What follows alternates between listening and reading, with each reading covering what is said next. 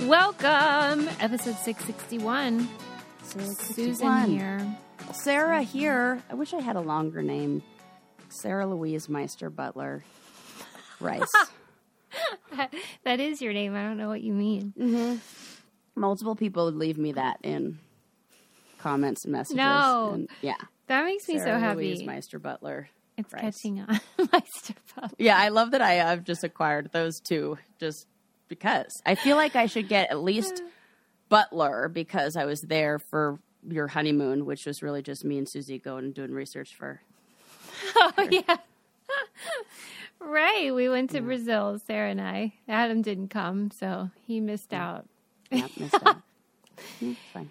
He had it all worked out. Then he came home and we got preggers. So that was truly like the last hurrah, that Brazil trip. And we were in bed by 10 every night. It was so fun. We played so many games of Scrabble on that trip. Yeah, we need to go on more vacations. We sure do. We're so got good one at it. up. We're gonna see each other doing a little mini. Yeah, that's vacation true. soon. It's For probably good Susie's that it's a mini. stand-up comedy, which is probably airing like right when we're probably. Let's see. This episode comes out on Halloween. This is our Halloween episode. I didn't realize, but it is. That's so good. Halloween episode. This is so perfect because I have some spooky shit to talk about.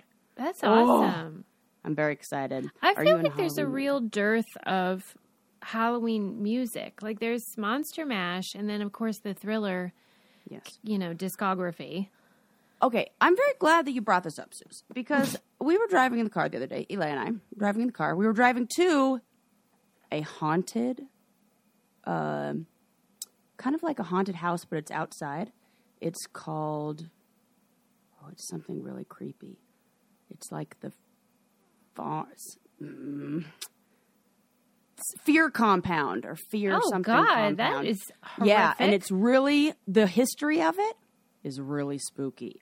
What? It was a place that was developed in the 70s where they were going, it started in the 70s, they were going to study how bodies decomposed. Oh.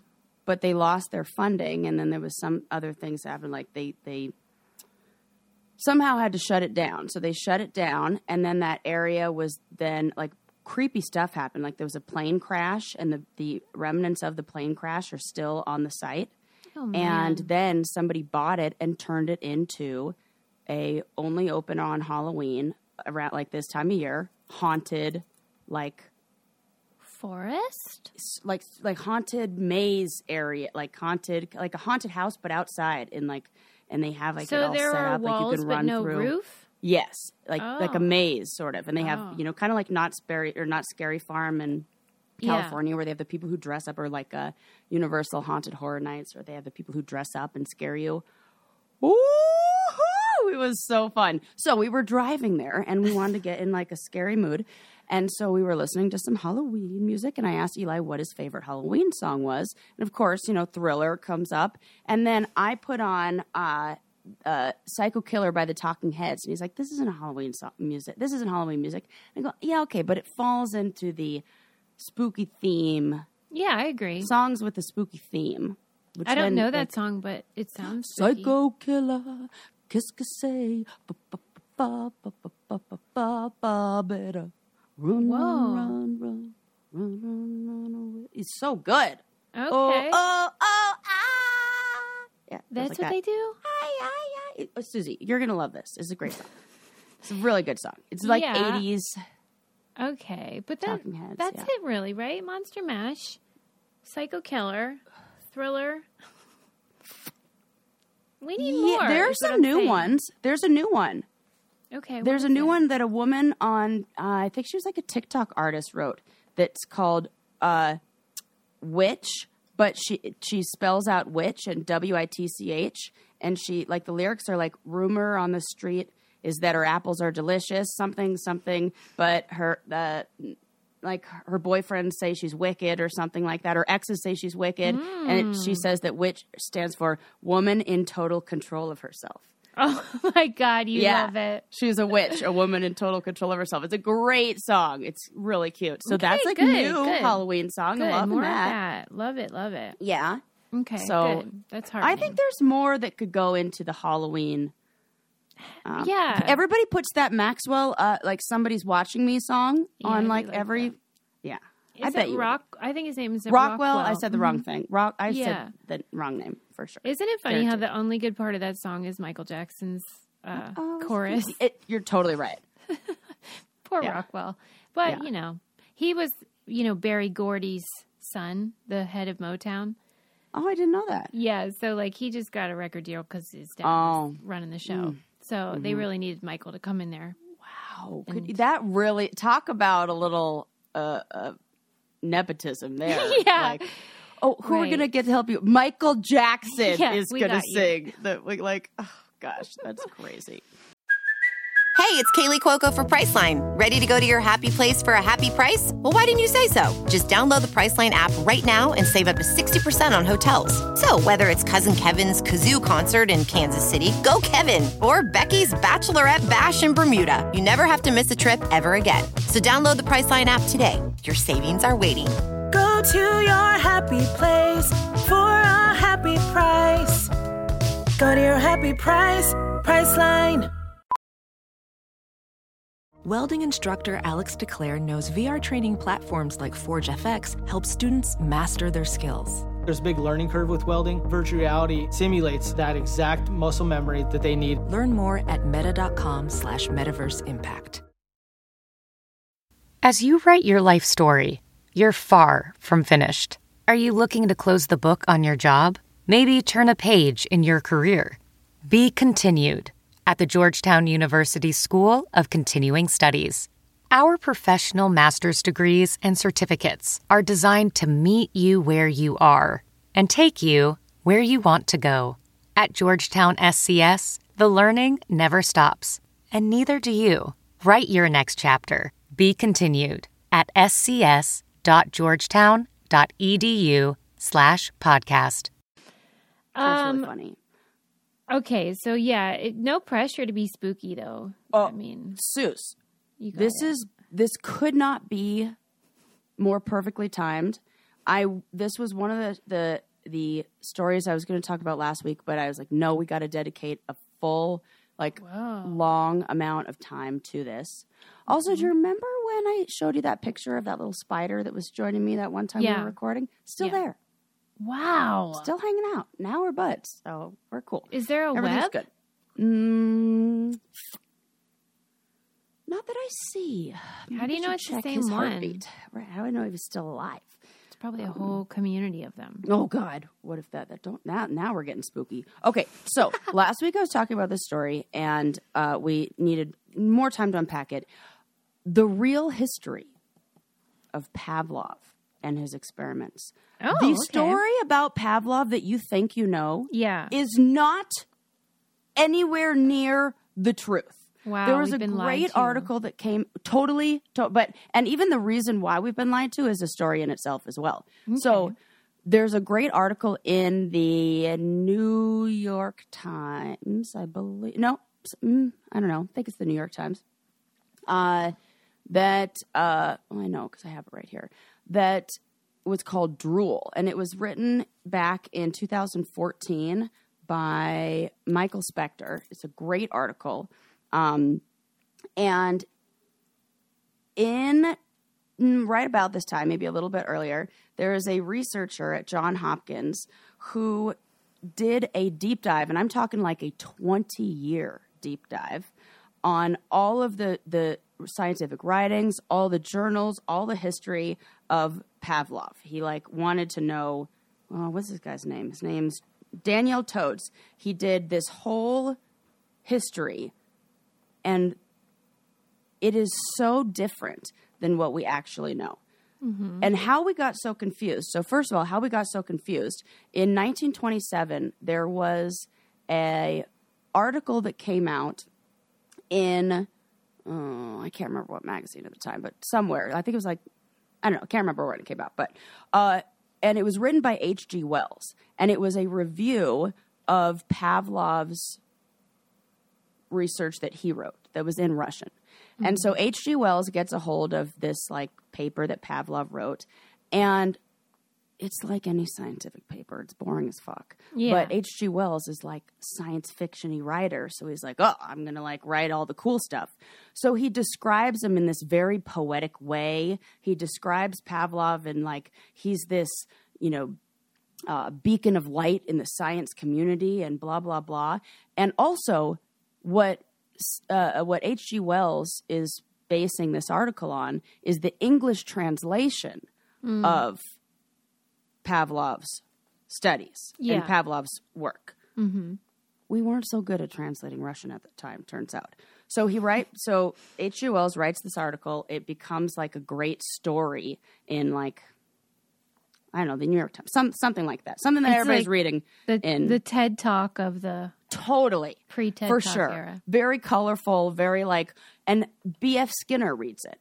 And B.F. Skinner is like inspired. He's like, this is amazing. This guy is like originally B.F. Skinner was going to be like an art student or something like that, or like a English student or like a writing student or something like that. But then reads this H.G. Wells article on Pavlov and is like, I got to change everything. I really want to study him. I want to study like conditioned response and like kind of expand on his work. Good grief. Turns out, and it wasn't until like recently, until this guy who was doing this research on Pavlov for this book and working at John Hopkins, and he did all this research, that we find out the actual truth about what Pavlov was up to. So, first of all, never once did he ever use a bell and everything. We have the idea that, like, what is your idea? Like, if I were to say, okay, Pavlov, tell me a little bit about Pavlov's dogs. This is actually so, like, it was shocking to me because I was one of Pavlov's dogs for Halloween one year. I remember. Yes. So I was like, this is something that like about. I know about. Like we talk about it in school. It's like something that's referenced all the time. Everybody, it's taught in psychology. So what's your like just understanding? The old standard, like that he was he would ring the bell before he fed them, and then ultimately he determined that was causing salivation regardless of whether food was present, and the bell was triggering that response and all the... And we developed conditional responses, and that was like the word, and it was the whole thing. Turns out conditioned response was a terrible translation, and they translated that word. It was actually conditional response and wasn't even used in the same way.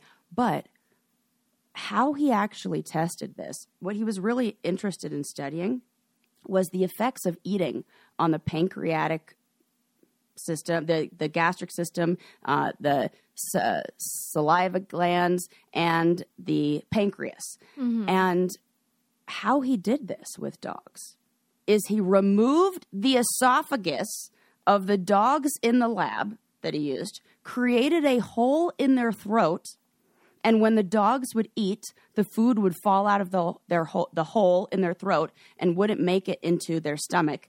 And then he would place these other holes throughout the digestive system. I should say, like, with a big time, like, if you are sent, like, get ready for what I'm about. And this is a spooky episode. I did warn you with that. It's already terrible. It's terrible. He placed these holes that they called fistulas, which is like a disgusting word. The only other time I've heard that word is like with female genital mutilation. Like, when women leak urine then because of like a botch. Sarah's face. Gosh, like it's all gross. So he similar holes placed further along the digestive system, and then he would attach those holes to tubes that would allow him to collect and measure any of the gastric juices that came out.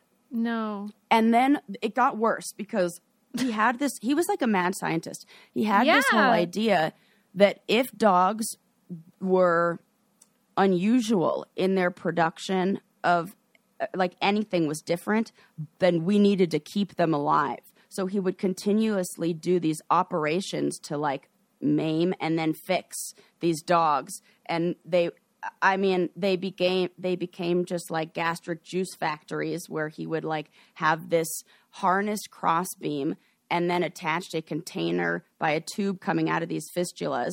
And it's like the most disgusting experiment you could possibly imagine. No one talks about that. We're basically glorifying and not one time was there a bell or anything like that involved. He did end up using a metronome later, and he studied how they would change based on like the different like beats of a metronome. But there was no bell. Why would we have thought there was? How would he have discovered what we think he discovered without the bell or something? Because of this really bad H.G. Wells story that was in the New York Times. So, he really didn't even discover what we think he discovered? He was a big advocate for the scientific method at a time when the scientific method wasn't something something you actually had to advocate for. He was really big on the repetition of experiments over and over. But in this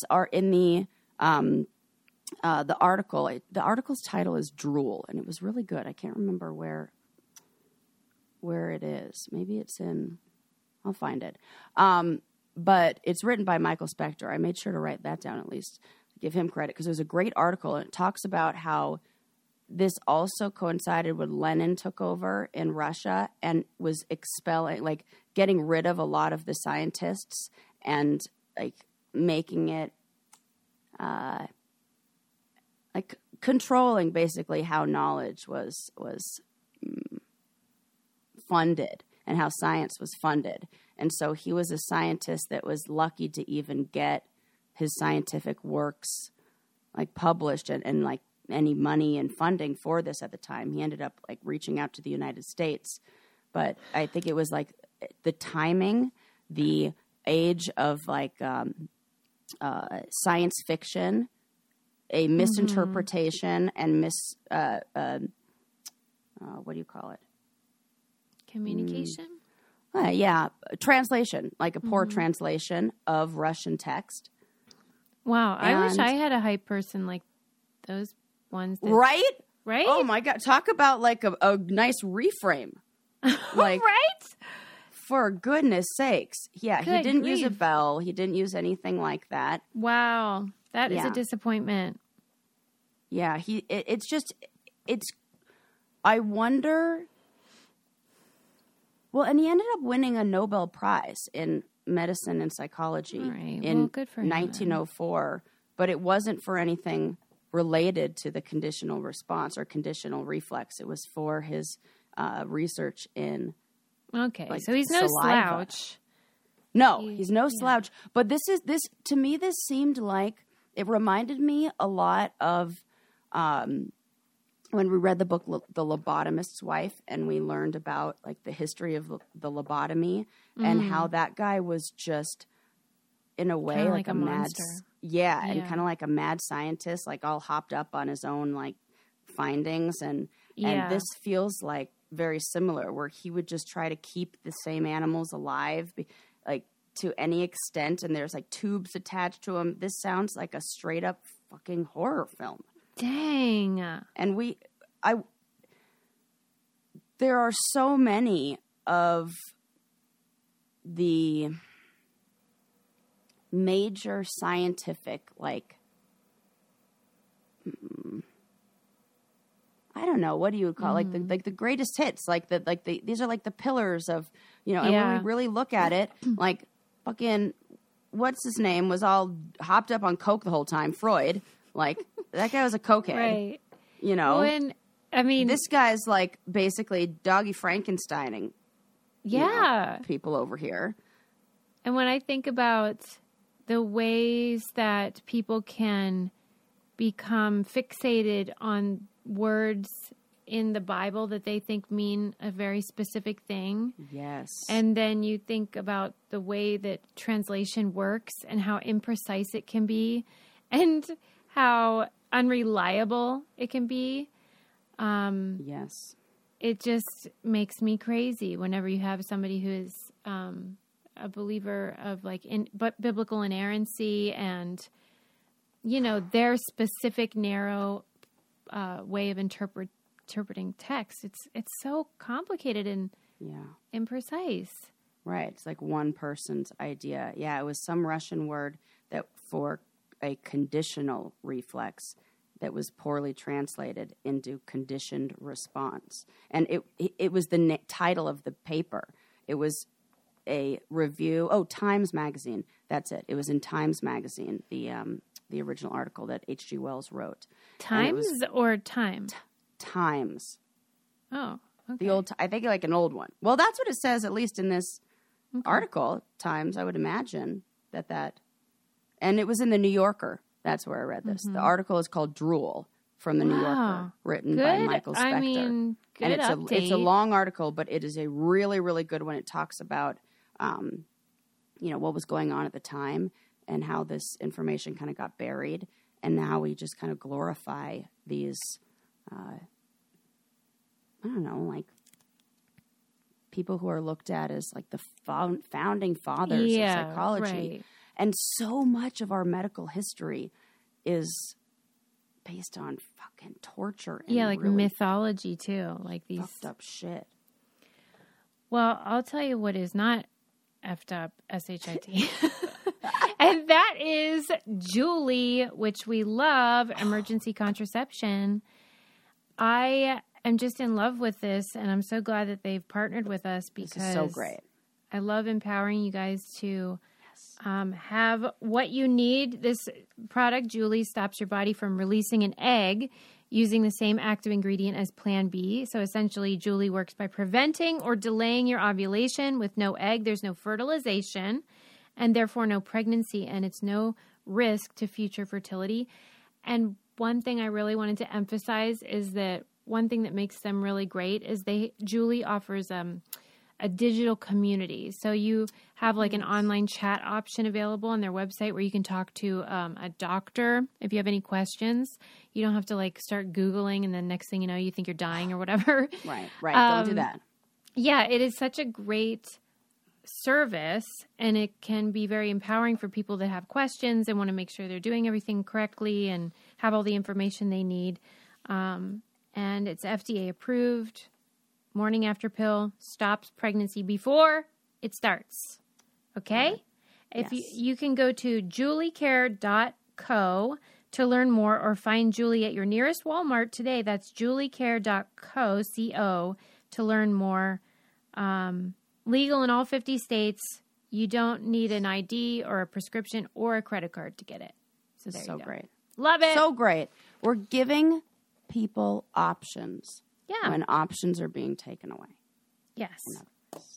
Love it. So, Julie, we love you. Yes. All of our listeners named Julie are going to just like that. You just take that. They should take that and make it their ringtone or exactly. something. Julie, we love the same thing. I was like, just cut that. Okay.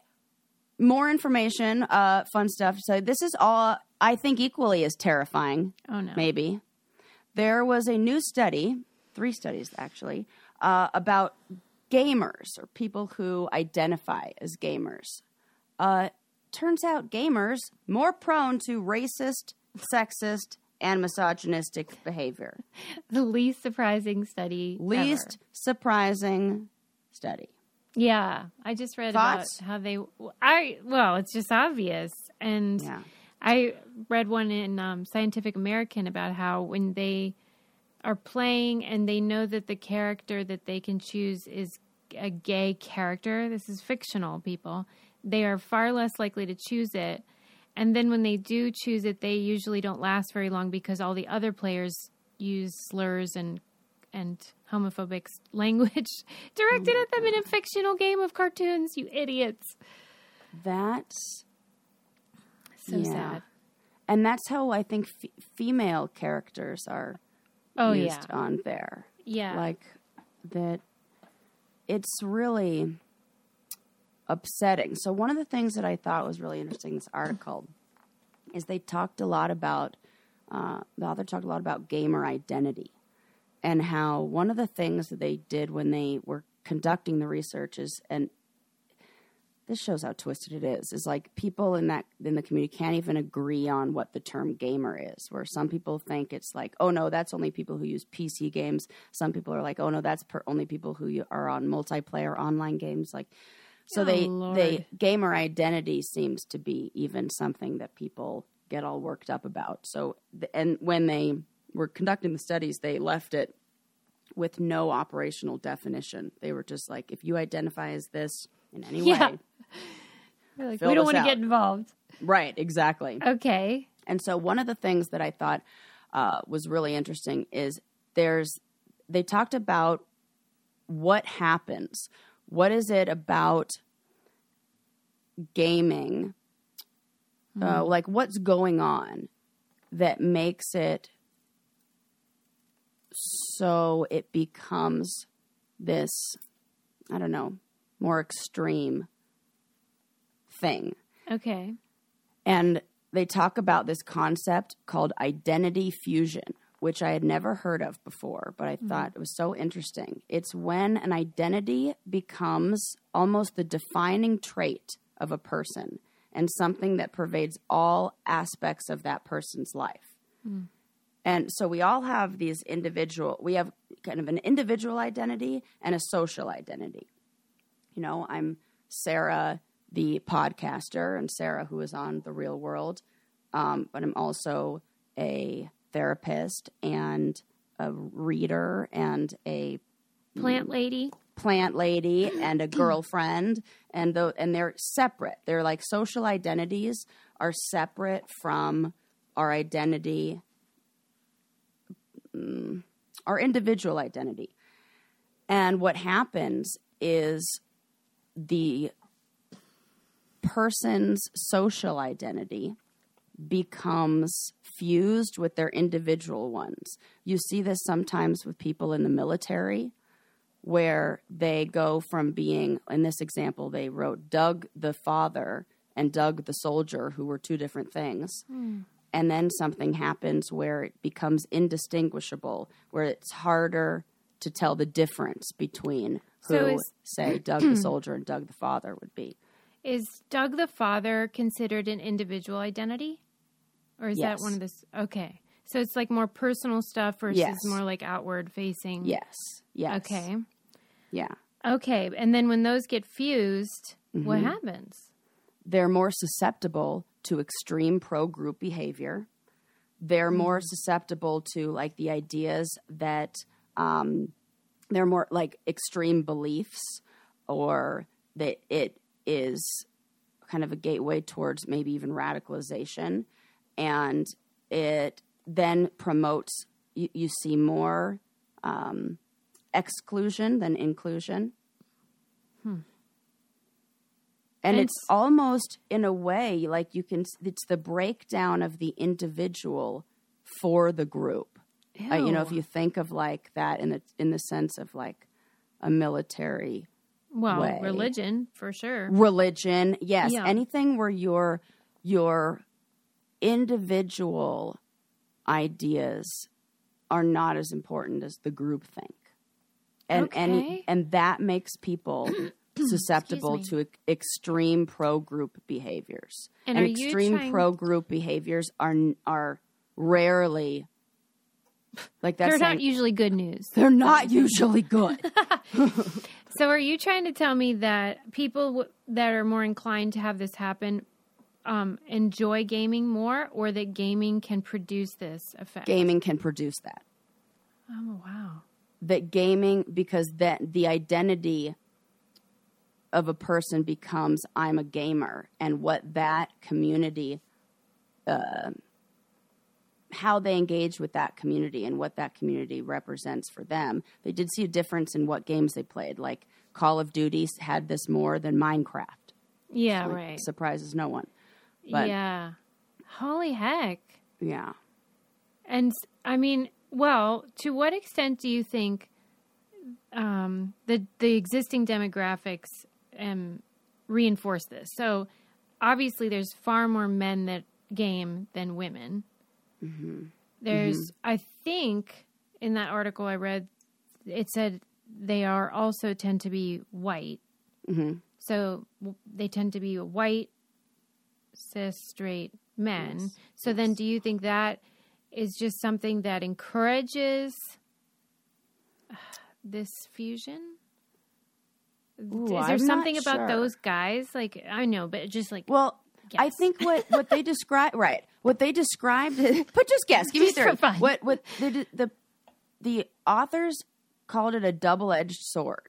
That what happens is they find a community, which is a positive thing. Yes. But then through that community are introduced to toxic and hateful speech. Yes. And then, like, worst case scenario, it creates or like may lead somebody to be lured into embracing these more extreme beliefs because of a desire to. It's the same as the conspiracy theory stuff. Yeah. Where it's like, and the same as what they talked about in all the Scientology documentaries, where once it's like the foot in the door thing, like once you're already like in for a penny, in for a pound kind of thing. Like I'd rather agree to these things that maybe I'm not 100% on like the path than of be least resistance. excluded.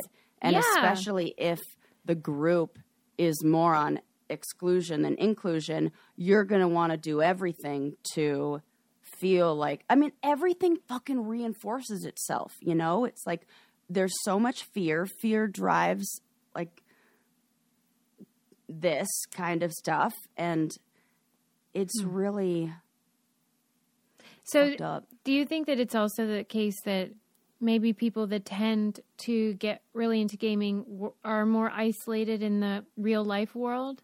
Or do you think that's just a stereotype that is not really reflected in the data? I don't know the answer. I think it's hard to maybe not in the beginning, but in the same way, you can say somebody who likes to go visit slot machines or gamble is isolated from other people. If the things that they're choosing to do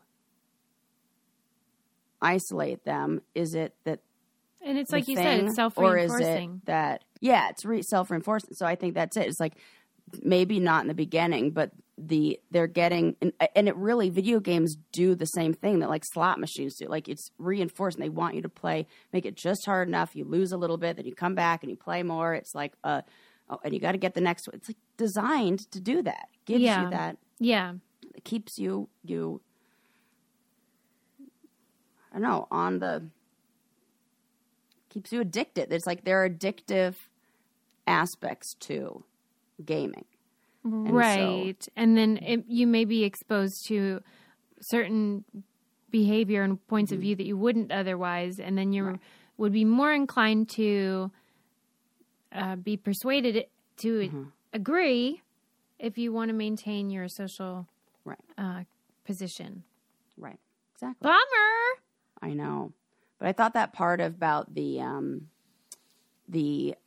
identity fusion was so interesting. Totally. You can kind of think about, I even thought about that in terms of people whose identity become, somebody on the challenge or somebody where it becomes hard to separate that and and then it makes it so everything that you are is riding on this one thing.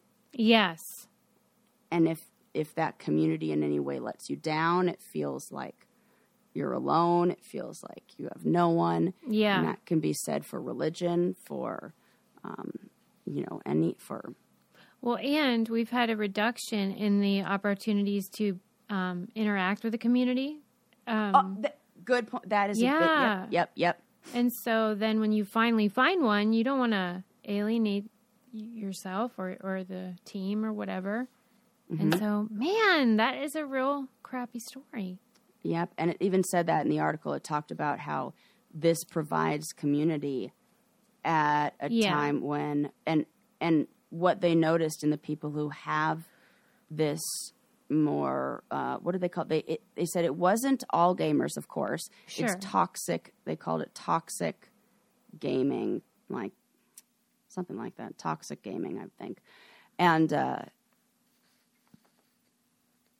and that was not everybody in the community, of course, but this. I'll tell you what everybody in the community could benefit from, and that is some delicious food from HelloFresh. Absolutely. That is a universal. Yeah. And that could bring us all together because we'll just sit around talking about it. I had the best meal ever. Oh, tell me. It's those pork taquitos. I can't quit talking about them. I love them. Yeah. I can't wait till you get them because you're going to be like, Suze, you know what? No wonder you can shut up about them because they're so freaking good. It's so delicious. But all of their recipes are wonderful. And I love how they do seasonal stuff. So, you can get like the old Oktoberfest situation on the go for the fall. They try to do like fall inspired stuff. And because it is fall, and they have quick and easy meals. So they're like 20-minute recipes, like when Lincoln gets home from school, the last thing I want to do is spend when I get home from anywhere, the last thing I want to do is any of that. Yes. So you can it works with your ever-changing schedule. You can change your delivery day. You can change pretty much everything. It's all flexible and it's so convenient, very easy to do. And they're freaking delicious, which is really all that I care about. All the ingredients are delivered right to you along with the recipe, and so you don't have to think about it. Go to HelloFresh.com/BrainCandy65 and use code BrainCandy65 for 65% off plus free shipping. That's HelloFresh.com/BrainCandy65 and use code BrainCandy65 for 65% off plus free shipping. Okay. Yum. Now you're making me hungry. I know. Also, I highly recommend saving the recipes because if you are like, what do I make tonight? Just go through your You can recreate it. Recipe book, and they're Yes, so good, do that. Mimi. And Problem solved. Eli is such a good chef, and so whenever I feel like taking over the responsibility of cooking, I do this, and every time he's like, "Oh, this is amazing," and then I feel like I'm on par. Yeah, with his. Well, cooking. you are. Because I know, all it's anybody great. wants is a yummy meal. It's different. Okay, so what I was going to say before about like the hashtag not all gamers is that one thing that they did notice, and this I think is a very important thing to like kind of highlight and talk about, is that the people who had those toxic gaming traits didn't have another community where they belong, didn't feel like they belonged. Yeah, this was the that community. bumps me out. Right. So, I was thinking about when we were talking about the Boy Scouts and how there was kind of this feeling of like, well, bad things are going to happen, but a lot of good things happen with it. Yeah. And this feels like, I just don't like things like that. How like there's the double-edged sword thing. The thing where it's like there's so many good, and then there are these negatives too. Because I think about that book Super Better. Mm-hmm. Oh no, of course Jane McGonigal. Jane McGonigal, thank you. Yeah. And how helpful gaming is. And I remember when my mom had her accident, and she could not stop Googling her own frickin' symptoms. And I was like, Mom, that's not going to be very helpful. Maybe we need to distract the brain or like give the brain like another little task to like look at and look over here and da-da-da. And how it helped. I like set her up with Best Fiends. I was like, yeah, it was great. And it was really helpful to kind of like distract her mind. And sorry to interrupt, but that's, is one of the things I really like that you talk about. You know how like, we and most people focus a lot these days on like being present and being mindful and like living in the moment. And one time you said to me, yeah, but like when things are really bad, you should not be in the moment. No, get the heck out of there. Yeah. And that was Get like a revelation to me because, it's so focused on now that like be in the moment. And you were like, well, yeah, but if it's terrible, you should maybe think about like a future when it'll be better. And right. Like, the people who like walk on coals or like anybody who's doing something or like anybody who's gotten a ceremonial or tattoo or anything like that. You do not stay in that moment. You're the whole point is get your mind somewhere else. Like go like you're in into control a trance. Of your mind and you can use it to your advantage. And that is such a good thing to remind people because The last thing I want to be is in the moment when I'm suffering. Right. Yeah. Anyway, sorry. Go ahead. Yeah, and games are great for that. In fact, one of the I'll never forget the study that Jane McGonigal talks about in her book with the video game that they developed for people who were burn victims. Yeah. They found that they had a higher reduction in pain or greater reduction in pain playing a video game where they were in a snowy world and like had a task of like collecting snow and snowballs and stuff than with morphine. Whoa. It was stronger than morphine to handle the most painful pain somebody can experience. Well, and if you think about it, that is what freaking Lamaze is during labor. You're focused on your breathing instead of on the nightmare that's happening in your vagina area. Yes. But that is what you're doing, you know? You're thinking about something else to distract Speaking you. of which, I just saw, and this is like on Halloween theme, so I'll share it. I just saw, and this probably gets posted every year. Somebody does this, where like a midwife place like a birthing center will do the Halloween pumpkins with the mouth the size of like dilation. Have you seen this? No. Oh my gosh, Suze, it's crazy. And you could see what like 10 centimeters dilated actually looks like. Tell me. Like, do it right now. Like with your hands or something, not with your vagina. Like enormous. Like the whole pumpkin. Jesus H. Yeah, I'm gonna find this picture and I'm gonna show it to you. That is not okay. Dilation. Childbirth is not pumpkins. natural. I'm going to stick with that. There's nothing natural about having a baby. Oh my God. It's such a funny I know. People hate it too. Like women get really upset when I say stuff like that. There's nothing natural. Okay. Share your screen with me. Did you share it? I did. Yeah. Okay. Look at this. Look at those holes. God. The stages of dilation. That is hideous. Look at that. It's huge. Wow. Yeah, the human body, man. Oh my God. The human body really is incredible. I mean, it is so resilient, you know? I was thinking like, I don't know, thinking about my ankle or something the other day and how fast like bodies get put back together. Because I really had this idea in my mind, how the fuck will my foot ever bend again? Like there's no way it's going to work with how it felt before. And then your body just like puts it back together. And my brother, who's a firefighter, said I don't know what was happening where like, I think I was asking him, I'm like, should I go to the doctor about this? He's like, your body has a pretty good way of telling you if it's like severe enough. Yeah. And like, it'll feel like every single alarm is going off in your body. Like, I need help now. Yeah. And if it's not at that, he's like, if you're just like questioning, like, should I? Your body's pretty resilient. Yeah, because you can't overthink it, right? This is like from the guy who maybe doesn't want a lot of calls that day.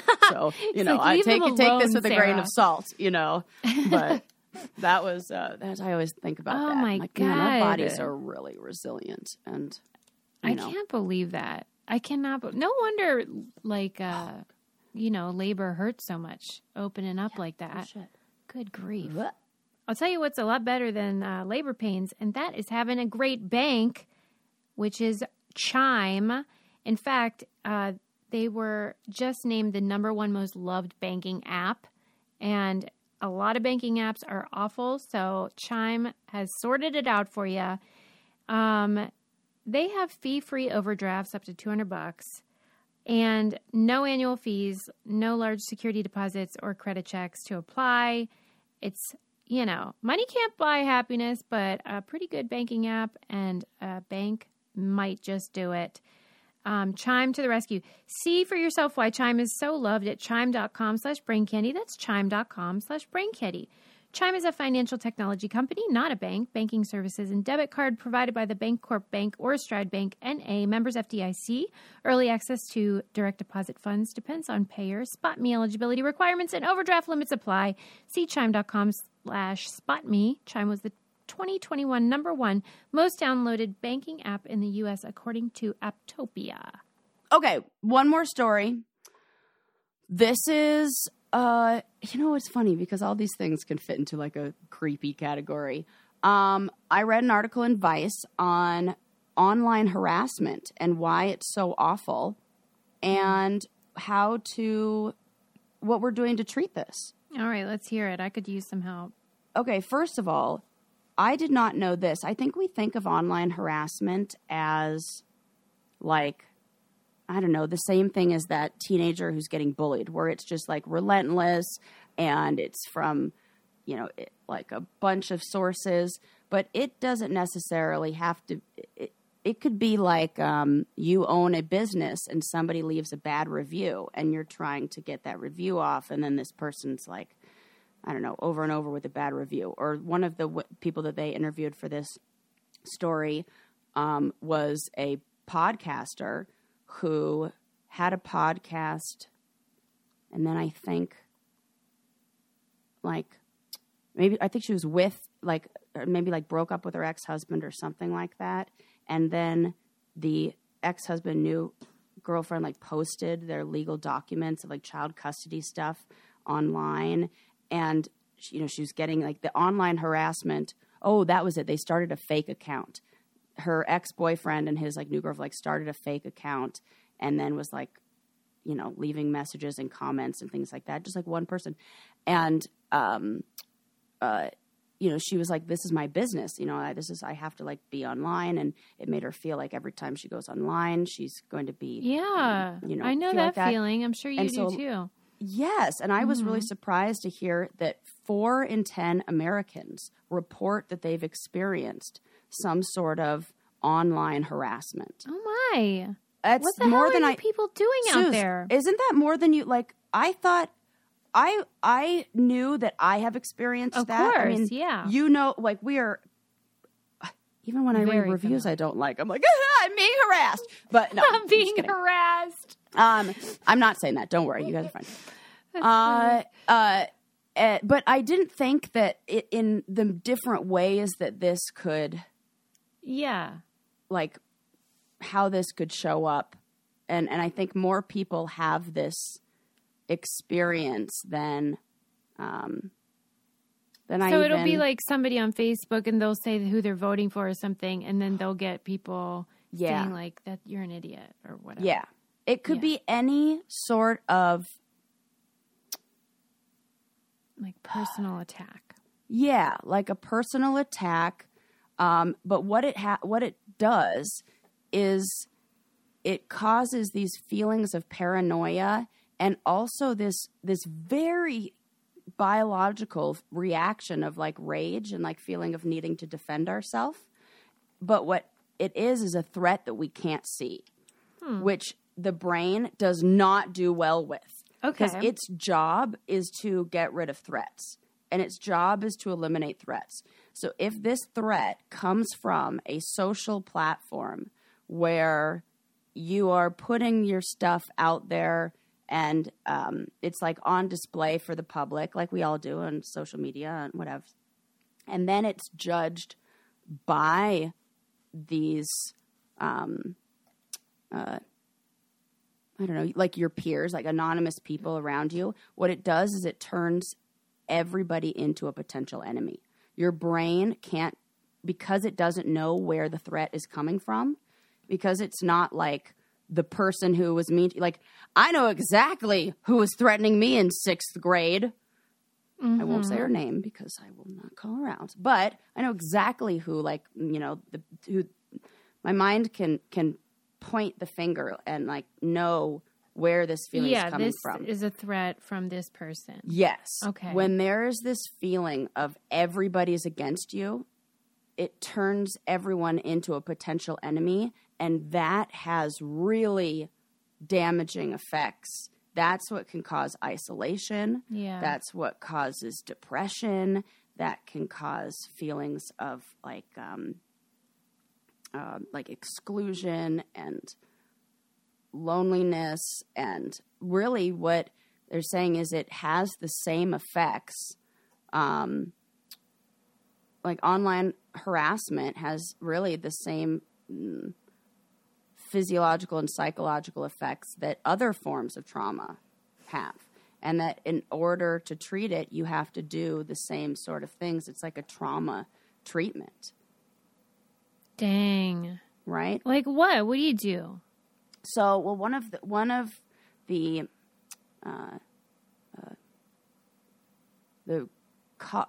results of trauma, and one of the things that can happen is emotional dysregulation. So it's like mood swings. It's really like being, it's kind of like that fight or flight, that control center in your brain. I've had it described as a smoke alarm. Like we have this smoke alarm in our mind that's supposed to sense when there's danger and when there's something to report. And, if the smoke alarm is dysregulated, if it's too sensitive, it'll go off all the time. There's fire, there's fire, fire. Right. And just like with a smoke alarm, when all that fire, it's going off, you have to like, hang on, let me like calm down. Like everything's fine. We like open the window and clear out the air. It's like a whole thing. And in a way, we kind of have to do a similar thing internally.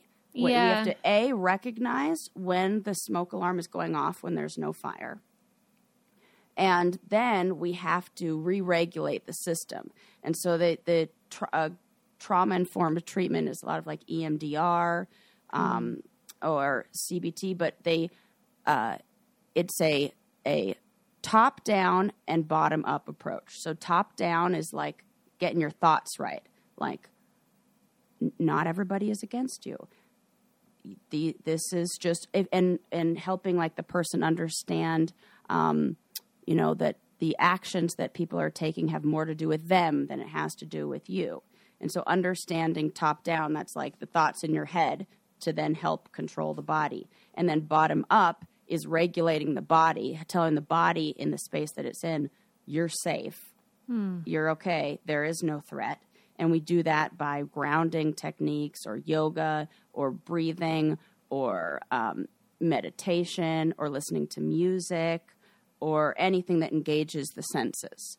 So you need kind of that top-down and bottom-up approach for any sort of trauma treatment to help with that emotional dysregulation. That was very helpful, Sarah. Oh, thanks. You can hear more of this therapy-style talk on my new podcast, This Changes Everything, with Therapy Jeff. See, when I started the podcast with him, I was like, there's a different tone that I use when I get into therapy mode. And, it is. It's maybe so cute. you said that it was like, I don't know if I did, but I do know that it's true, and I like it. There's definitely a different one. So it's great because then I know who I'm talking to.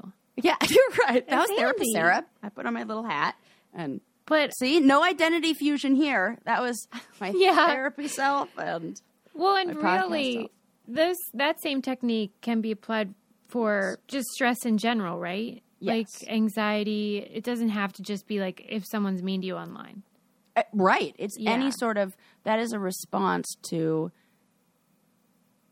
any kind of that's like trauma-informed therapy. It could help with anything where if we feel dysregulated, even in what we went through in the pandemic and still going through for a lot of people is this anticipatory grief, this like grief of something that like that's kind of like an enemy we can't see, that even gave us some of those like, I don't know, kind of like trauma symptoms or those things that just make you feel a little more on edge.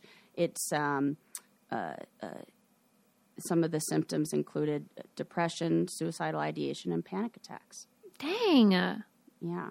Being online is not for the faint of heart. No. It's terrible.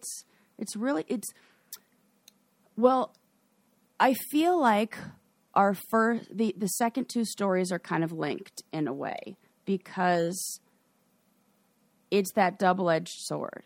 There are so many good parts. Yeah. I mean, I love our online community so much and like our Patreon group and like our book club and documentary club. It's so great.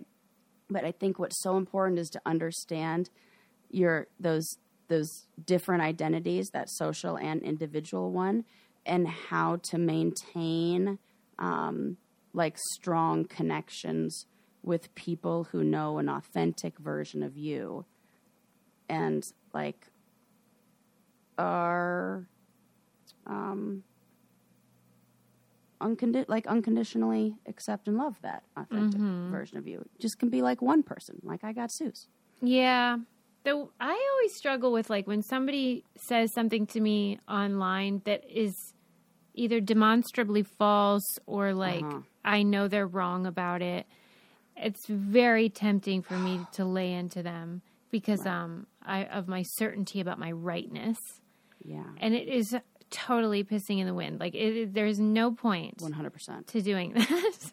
But it tempts me every time. Understanding what their intention is helps to get rid of that feeling. Yeah, right. Because when you can understand that they like probably didn't say, I want to make Susie feel really mad right now. And if they did say that, then fuck them. I'm not going to waste my time with that. Like, you know.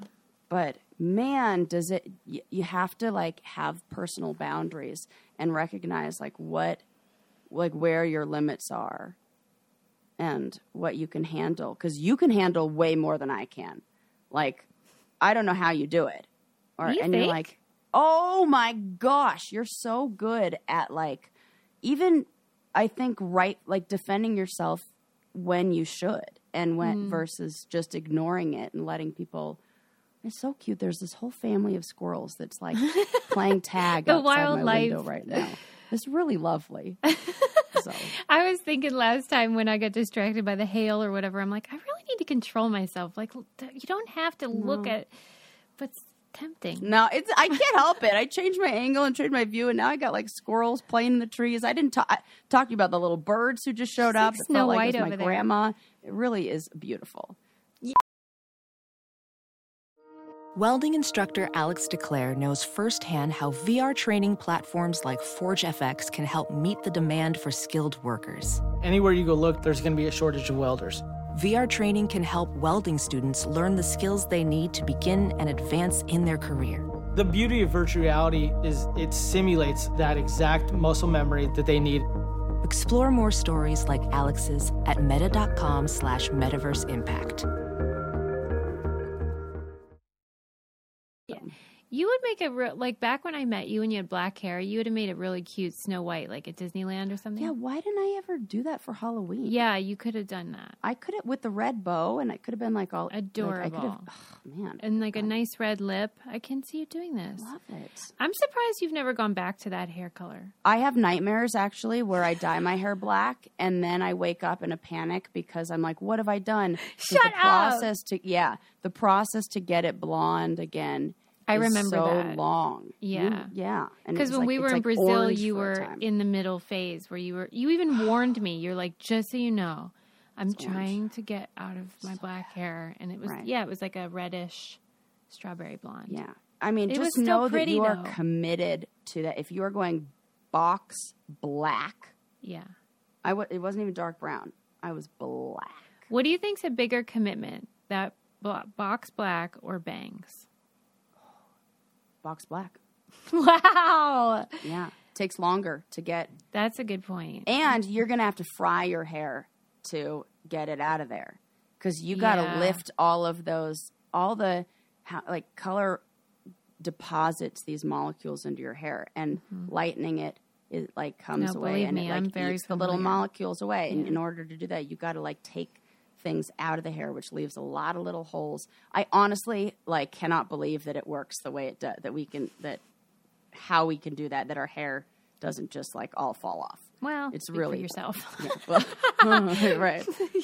But you're right. You're right. But okay, I won't pressure you. But it did look so pretty when it was black. I do love it. Thanks. It always looks pretty. You're the worst because everything you do. I've never seen you where I was like, whoa, what's happening? Every look you do. I can send you some first thing in the morning pics that'll have you. I have seen you plenty in the first thing in the morning. Shut up. All right, winding. Let's wind it. I mean, happy Halloween. Yeah. And I hope you get a lot of fun-sized candy bars now that I agree that they are superior to full-size candy bars. Woo! If you had to do one full-size, though, what would you choose? One full size? Yeah. Oh, this is going to be a funny answer because M&M's, but it doesn't even count. No, I know. That's terrible. Like the peanut ones. I was on a kick for a while. I love a peanut M&M so much.